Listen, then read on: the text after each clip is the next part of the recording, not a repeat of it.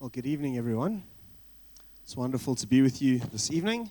As Roland said, I'm Brad. I'm one of the pastors here, and I have the privilege of sharing a message with you that's something that God has been fermenting in my heart for quite a long time, probably about half a year.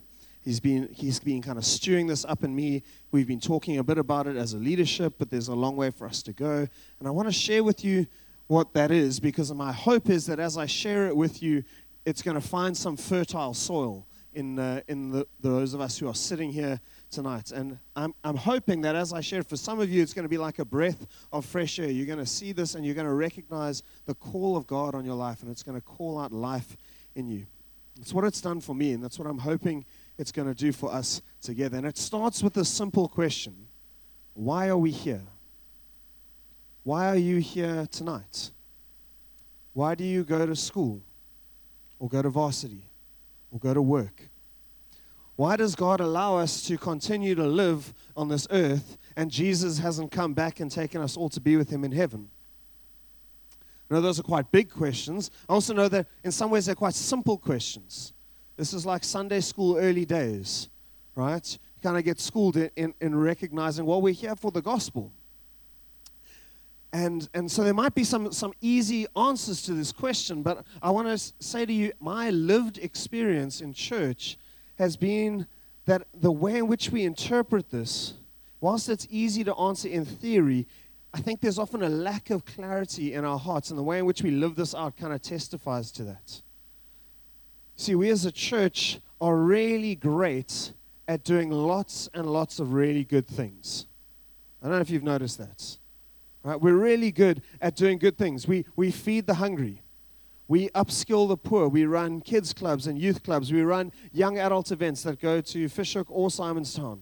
Right? We have prime time outings once you finish being a young adult. Right?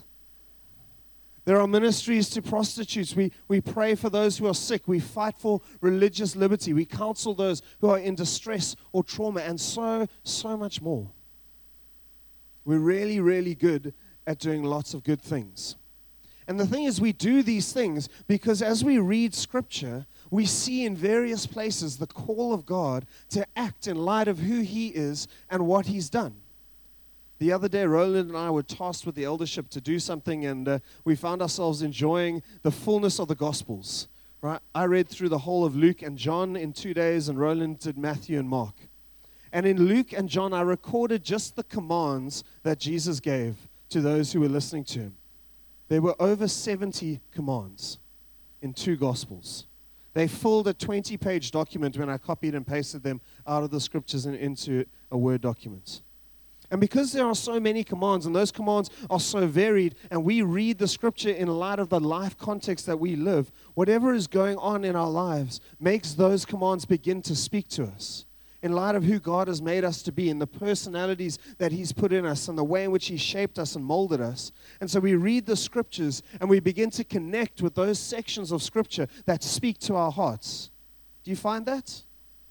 Right? That's how God works, through His Scripture in us, and that's a really wonderful thing. I want to say that. It's a really wonderful thing. That's how God desires to work in us through His Scripture. But my concern as a church leader is that what happens if you don't channel that well is you end up with a church that doesn't have a clear focus. You end up with a body of believers and people that so love God and love others that we all are doing the different things that God has given us to do, which kind of beautifully represents the image of the body that Paul speaks about in 1 Corinthians 12, doesn't it? We're all different. The hand cannot say to the foot, I don't need you, nor can the ear say to the eye, I don't need you. We all need one another. We're all meant to be different. But you notice that in a body, whilst you've got a collection of different organs, body parts, muscles, each one is different, but the body works together to do something. The body works together to act in one way, and each part plays its role in the functioning and the performance of whatever the body is doing, but there is a unity in the action of the body. And so what happens is, as we live in a church, the answer to the question, why are we here, becomes a lot more muddy, because each of us have this passion that God has placed into our heart because of how He's made us to be and the way in which He's desired us to function as a body. And it forces me to ask, and perhaps you to ask tonight, are we as the church doing the right thing? Are we as the body doing the thing that God has called us as the body to do? And that's a concern that I have for us today as the church. And I think all the things that we are doing, you need to hear me, are good and godly and God-inspired things. But I think we've kind of missed, in some ways, the reason for our diversity. We've lost the focus for which God has called us together. And I want to make a case with you tonight for what I believe that purpose is. I think God has given us a framework as the church that pulls all of those different giftings and passions and callings together and mobilizes them in one direction. And I want to share with you what I believe that is. This is what God has been stirring in my heart. That it is the Great Commission, above all other things in Scripture, that unites the body of Christ together and brings all of the different things that God has put into His body and leads them into one direction. Jesus said this in Matthew 28. Go therefore and make disciples of all nations, baptizing them in the name of the Father and of the Son and of the Holy Spirit, teaching them to observe all that I have commanded you. And behold, I am with you always, even to the very end of the age. I want to propose to you that as we live out this commission, that all of the things and all of the passions and the giftings that God has placed into each and every one of you, and I absolutely believe that He has done that. And I believe those things are beautiful and wonderful. But as we focus them through this commission, we as the church will begin to do what God has done for us. And we will finish our days, and God will look at our generation and say, we have fulfilled the purposes of God in our generation. And we'll stand before Jesus one day, and He will look at us and say, well done, my good and faithful servants. This is my belief. I hope some of you agree with me even as we start. I trust that some of you probably don't, and that's why I'm going to try and convince you for the next little while. All right, and so I'm going to do this. I'm going to explain this in 5 kind of short-ish steps, because otherwise we might be here for quite some time. And I hope that by the end you'll agree with me. And if you don't, I'd love you to come and chat to me afterwards. And I promise I won't beat you. Right? We'll just have a good chat, and we'll open up the scriptures together, and it'll be fun. Right? But I believe this command gives us the framework through which God desires to mobilize His church. Let me tell you why. Here's the first reason, and I think this is the strongest reason. But the Great Commission covers everything that Jesus said and taught. Everything that Jesus said and taught is caught up in the Great Commission. But there's a holistic scope to the Great Commission that doesn't exist in any of the other commands of Scripture. Because at the end of the commission, Jesus says to His disciples, I want you to go and to teach them to obey, to do everything that I have already taught you.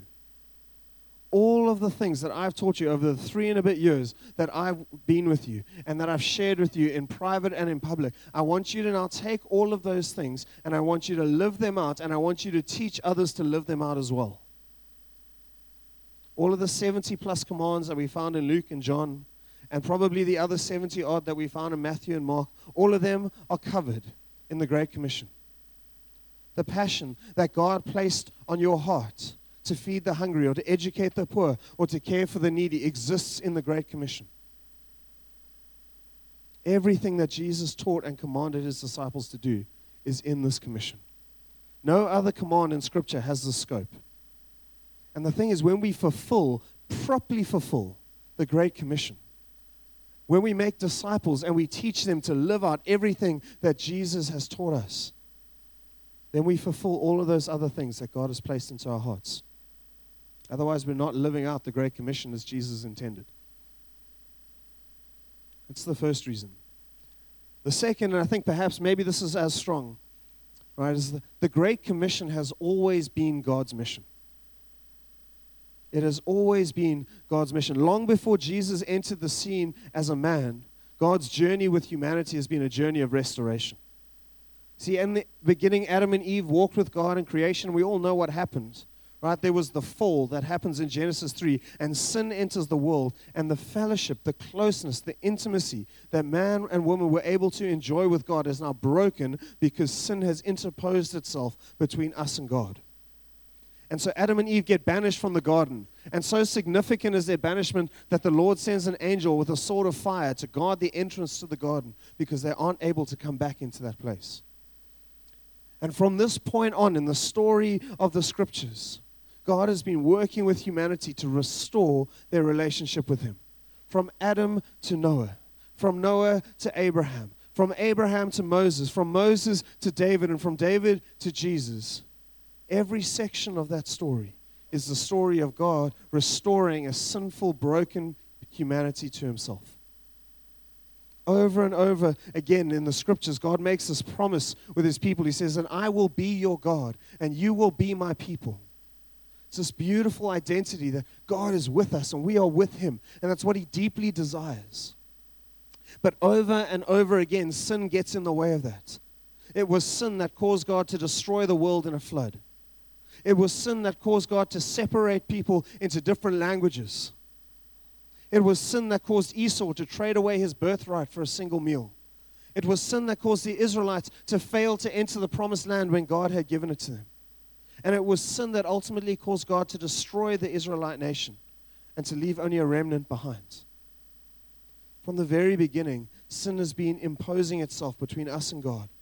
And it creates a rift that cannot be bridged. It's the reason God gave us the law, so that we could again be made righteous, so that our sins could be atoned for in the great day of atonement and the sacrifices for sins that were able to be brought to the temple.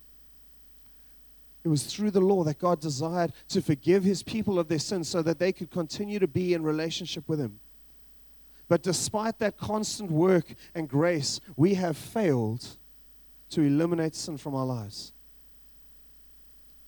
And that's why Jesus came.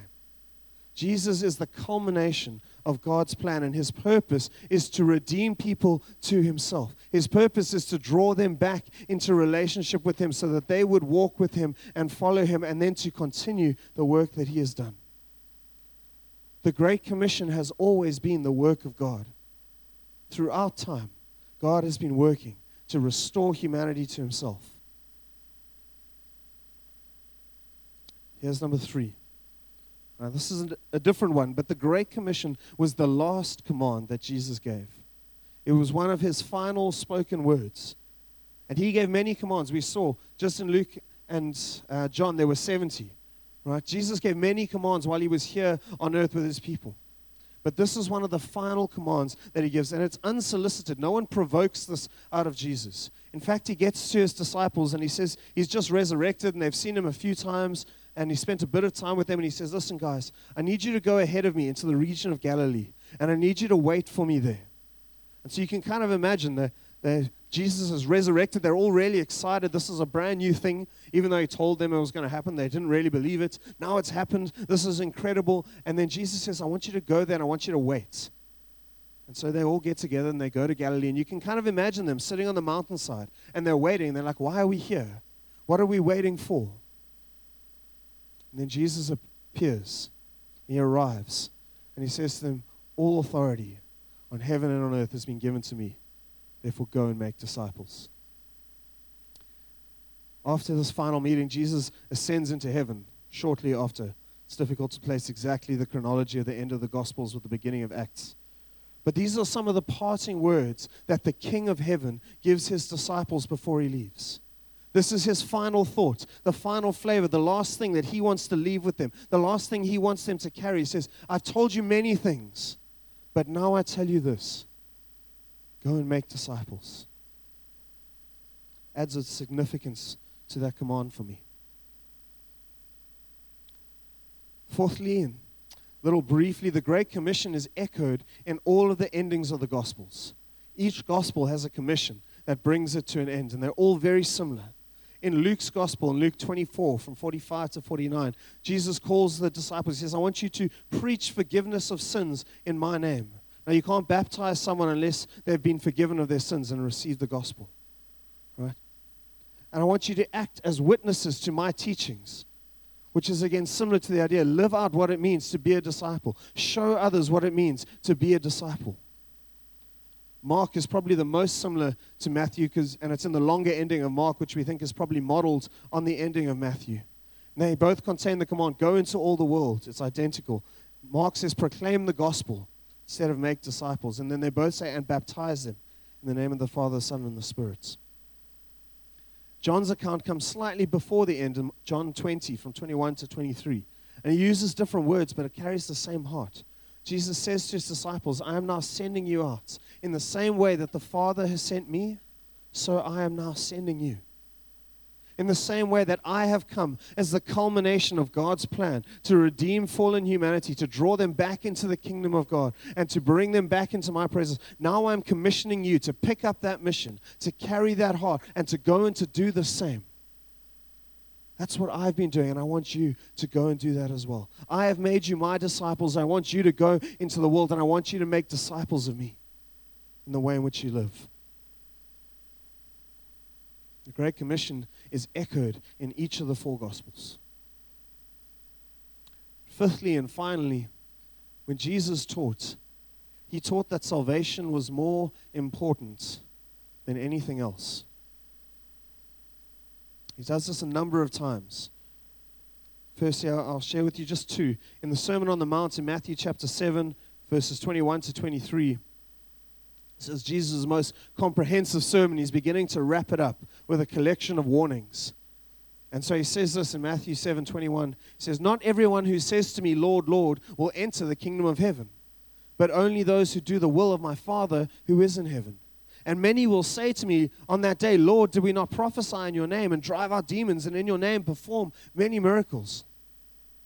I will tell them plainly, I never knew you. Get away from me, you evildoers. And I think in this statement, Jesus is probably primarily speaking to those who would pretend to be doing the works of God. But what he does is he makes a very significant statement. He says there will be a day where people will come before him and they will show him the list of all the good stuff that they have done in their life. And he will say to them, get away from me. You didn't know me. I never knew you. You weren't my disciple. You weren't following me. Doing good, godly things is ultimately of no worth if it doesn't proceed from a relationship with God. That's the works-based gospel. You can't work yourself into heaven. You can't do enough good, godly, righteous things to become worthy of God. You have to do that out of an overflow of a relationship with Jesus. It's the only thing that counts at the end of the day. I think Jesus says it perhaps even more strongly later on in Matthew. In Matthew 16, he asks this rhetorical question of people. He says, what good will it be for someone to gain the whole world and yet forfeit their soul? What can anyone give in exchange for their soul? And the point in this question is perhaps even sharper or more pointed than the previous one. He's saying there's nothing that is more valuable than salvation. And this makes a significant statement. When we look at this in relation to some of the other commands that Jesus gives, it makes a very important point for us. Because he tells us to love the poor. He tells us to care for the needy. He tells us to look after the illiterate. But what good is it to teach someone to read if you don't help lead them towards Jesus? What good is it to give someone a job but not to show them the greatness of the Messiah? To be real harsh, you're just making their journey to hell easier. It's not what we want to do. What can they trade at the end of their life for their soul? The answer is nothing. Nothing is more important than coming to know Jesus as the King of the world. Now, that doesn't mean we shouldn't be doing the godly things that God calls us to do. Right? We have to be doing those things. But we have to, as part of doing that, be doing that so that they will come to know the Savior. That we can at least be pointing them in that direction. That we can at least be showing them who Jesus is. Because all of those commands are subservient to the command to make disciples. That's why I believe the Great Commission is the command of God that best brings the church together and creates a focus a path that we can work together to achieve.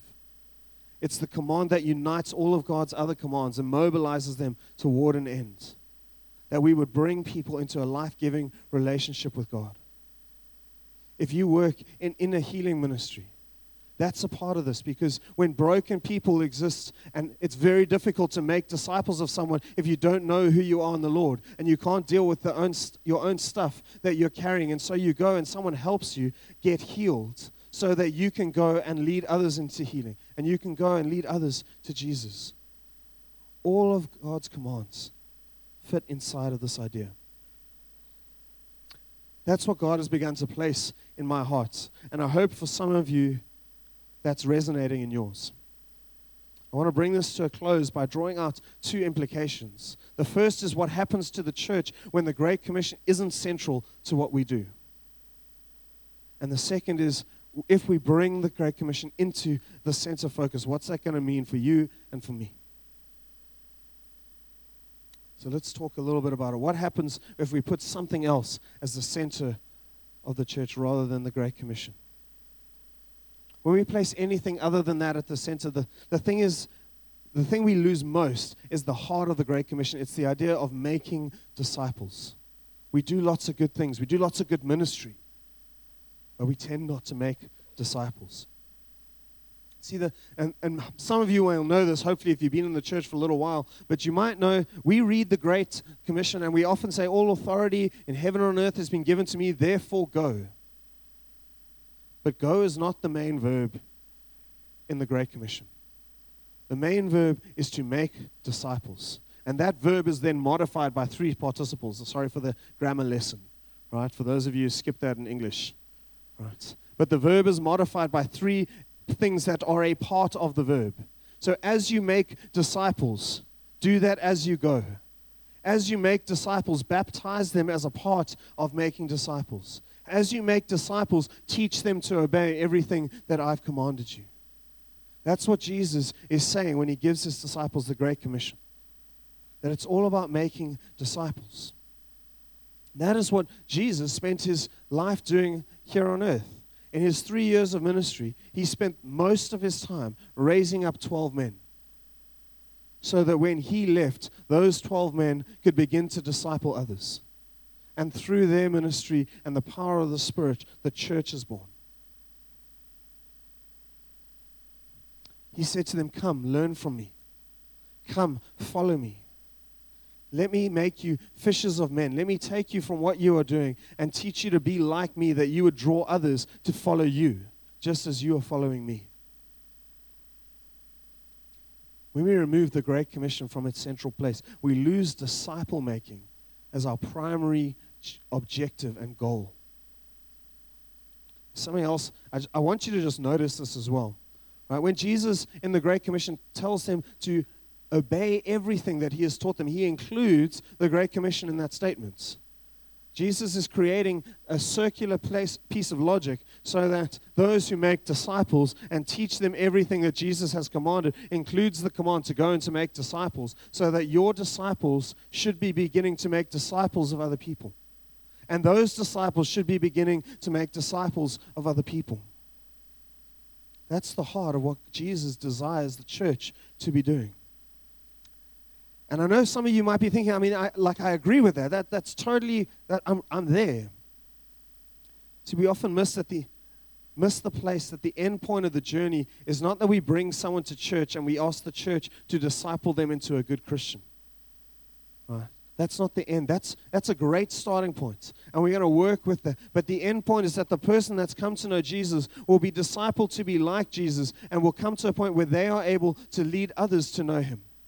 And to be able to disciple others to know him. That's what Jesus wanted to do. That's what he wanted his church to do.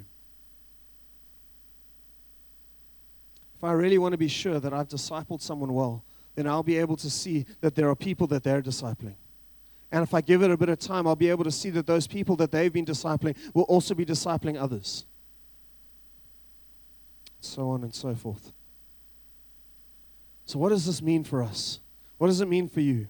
Let's say perhaps you agree with me, right? Let's say the Spirit has been working tonight and you want to get behind this idea.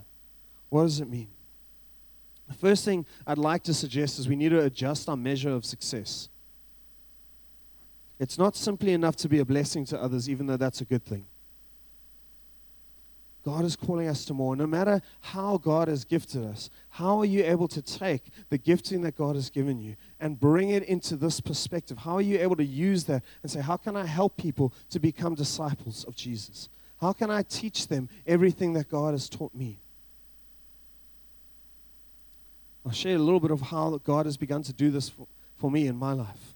See, in the middle of last year, we went away as a staff. We spent some time seeking the Lord. Ironically, I spent a lot of that time in a cemetery, but it was a space where the Lord spoke to me. Don't ask me why. All right. God does weird things. And as I sat there, God began to speak to me. And He said, Brad, I feel the frustration that you're carrying in your heart, but if you want change, you actually have to lead it. And you have to be a part of it. So I said, Lord, what do I need to do? He gave me 5 names. And I said, okay, God, if we're going to do this, then there needs to be a time slot, because this is who I am. Right? It's very difficult for me to just make a fluffy commitment. So if you say to me, Brad, let's hang out, I'll be like, okay, great. When? And I'll pull out my phone and open up my diary, because otherwise it doesn't happen. So I say, Lord, okay, when? When are we going to do this? He said, okay, we're going to do it Thursday morning, 7 o'clock. I was like, okay, great, I can do that. So Lord, if this is right and this is from you, I'm going to go and speak to these people, and they're going to be excited to meet at Thursday morning at 7 o'clock. And I was like, right. So I went and I spoke to them. All of them came back and said, Brad, it's great. We're really excited. We're going to do that. So that was exciting, right? And I had this thing that was now starting. I didn't really know what I was doing, right? But I felt like God had told me this is what I needed to be doing. And so I began to do it. And then along the way, God in His grace, through Roland and John, brought me into contact with John Abramser from J-Life. And we began to journey together. And this is stuff that bleeds out of them. So if you want to dig more, go and chat to them as well. And they spoke about a thing called a DDP. And I'm like, what on earth is a DDP? I've never heard of this DDP thing before. Basically, it's just an acronym that means a description of a discipled person. And I was like, wow, that's so simple, but so helpful. Like, what are we actually working towards? What are we building towards? What am I trying to achieve? Otherwise, what's going to happen is I'm going to meet with these 5 people for 7 years, right? And it's going to be wonderful. And we're going to start having a great time together and talking about the rugby and watching the Proteas try and get as good as the Springboks. But there's not going to be a goal. There's not going to be an end point. And it's going to be this continuous thing. And so I began to recognize, I said, okay, Lord, show me. What does a disciple person look like? What does it look like when you reach the point where you can say, you know what? I've been babied long enough now. Now I can step out the boat and I can walk. And Jesus can go back to heaven and I can trust the Spirit to help me along. That's what happened with the disciples. Eventually Jesus said, guys, I'm going to go. And it's on you now. And they were able to do that by the power of the Spirit. Right? So what does it look like in the people that we're walking alongside? What are we working towards? Because as soon as you got that, then I can say, hey, James, like, how are things going in your life? Like, how are we doing on this scale? Where do we need to work? You know what, Brad? Like, this is an area where I'm really struggling right now. Okay, great. We're going to do that. We're going to begin to do ministry into that space. And suddenly we're going to see, okay, after a couple of months, you know what? I feel like I'm getting on top of this. And this is beginning to get firmed up in my life. And it's not always clear exactly where we need to go and how long we're going to spend getting there, but at least we got a goal and we're working towards something. And I can tell you, as I've shared this with the guys we've been walking with, they've been really excited to go there. So that's where we all want to be, isn't it? We all want to be mature in the Lord. We want to feel like we're with God and we're doing what God has given us to do. And sometimes we've got to patch some stuff up inside of us in order to get there. And that's the blessing we have of being able to do this together. So the first thing I want to ask you is, what does this mean for you? Is there someone who's beginning to walk with you? Do you have someone like that in your life who's helping you to live like Jesus? And if you don't, maybe begin to look around you and say, who are the people that God has placed around me that I really honor and that I really respect? And that I could just know if I sat down and I chatted with them, I would appreciate the things that they have to say into my life. And if you don't know any people like that, come and chat to us. We'll help you find them, right? Because we'd love to do that. And then maybe you need to say to them, you know what? I would really just appreciate, would you mind meeting with me? Maybe once a month, maybe twice a month. I just love for us to walk a bit of a journey together. And if you're the person that someone's approaching and asking if you'll journey with them, I'd love you to strongly consider doing that with them. And if you don't quite know what you're doing on that journey, ask God first. Ask Him to help you along. And then come and ask people that are already walking that journey. I've got like this much experience, and I'll share with you what I've got. Right? But there are others who've been walking this for a long time. Come and chat. Come and ask John. Come and ask Roland. Chat to John Abramson at the back. Chat to those people that have been mentors in your life. Buster. Right? There are men and women in this church who have walked with the Lord for a long time and have walked with others for a long time. Don't be intimidated because you don't think you have what it takes. God has been working in you, and His deepest desire is that you would take what He's given you and release it into others so that it wouldn't just stop with you. And then know that you're working towards something. Take some time and say, Lord, what are you wanting to develop in my life? What is it going to look like when I'm going to be able to stand on my own 2 feet and know that I can begin to walk this out with others? Have a bit of a goal. Write it down. Actually write it down. Maybe type it up, right, if you're anything like me. Because if you write it on a piece of paper, it's going to disappear into the nether, right? Put it in your electronic Google Drive filing system. If you don't have one of those, come chat to me. I'll tell you about it. It's amazing. Secondly, what relationships has God given you favor to pursue in your life at the moment? Are there Christians or non-Christians around you that you just have a really great connection with? And you know that things are just going really well. Maybe begin to take some time and ask God, God, is there something else you're wanting to develop in these relationships? Is there a way in which I can be strategic in the relationship that I'm in at the moment? Is there something you want to release from me into that space? Start asking God there.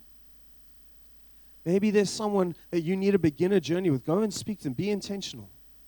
Right? Even if you don't have it all together, you're being discipled and journeyed in the space. There is always someone further down the road than you.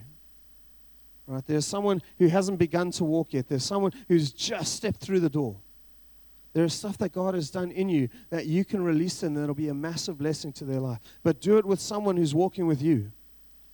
Right? So that you're able to bounce things off and you're able to look back. That's what I do. When I get stuck, I go to John. I say, John, I go to Howard and I say, Howard, I don't know what's going on in this space. Help me to navigate this situation because it's hard.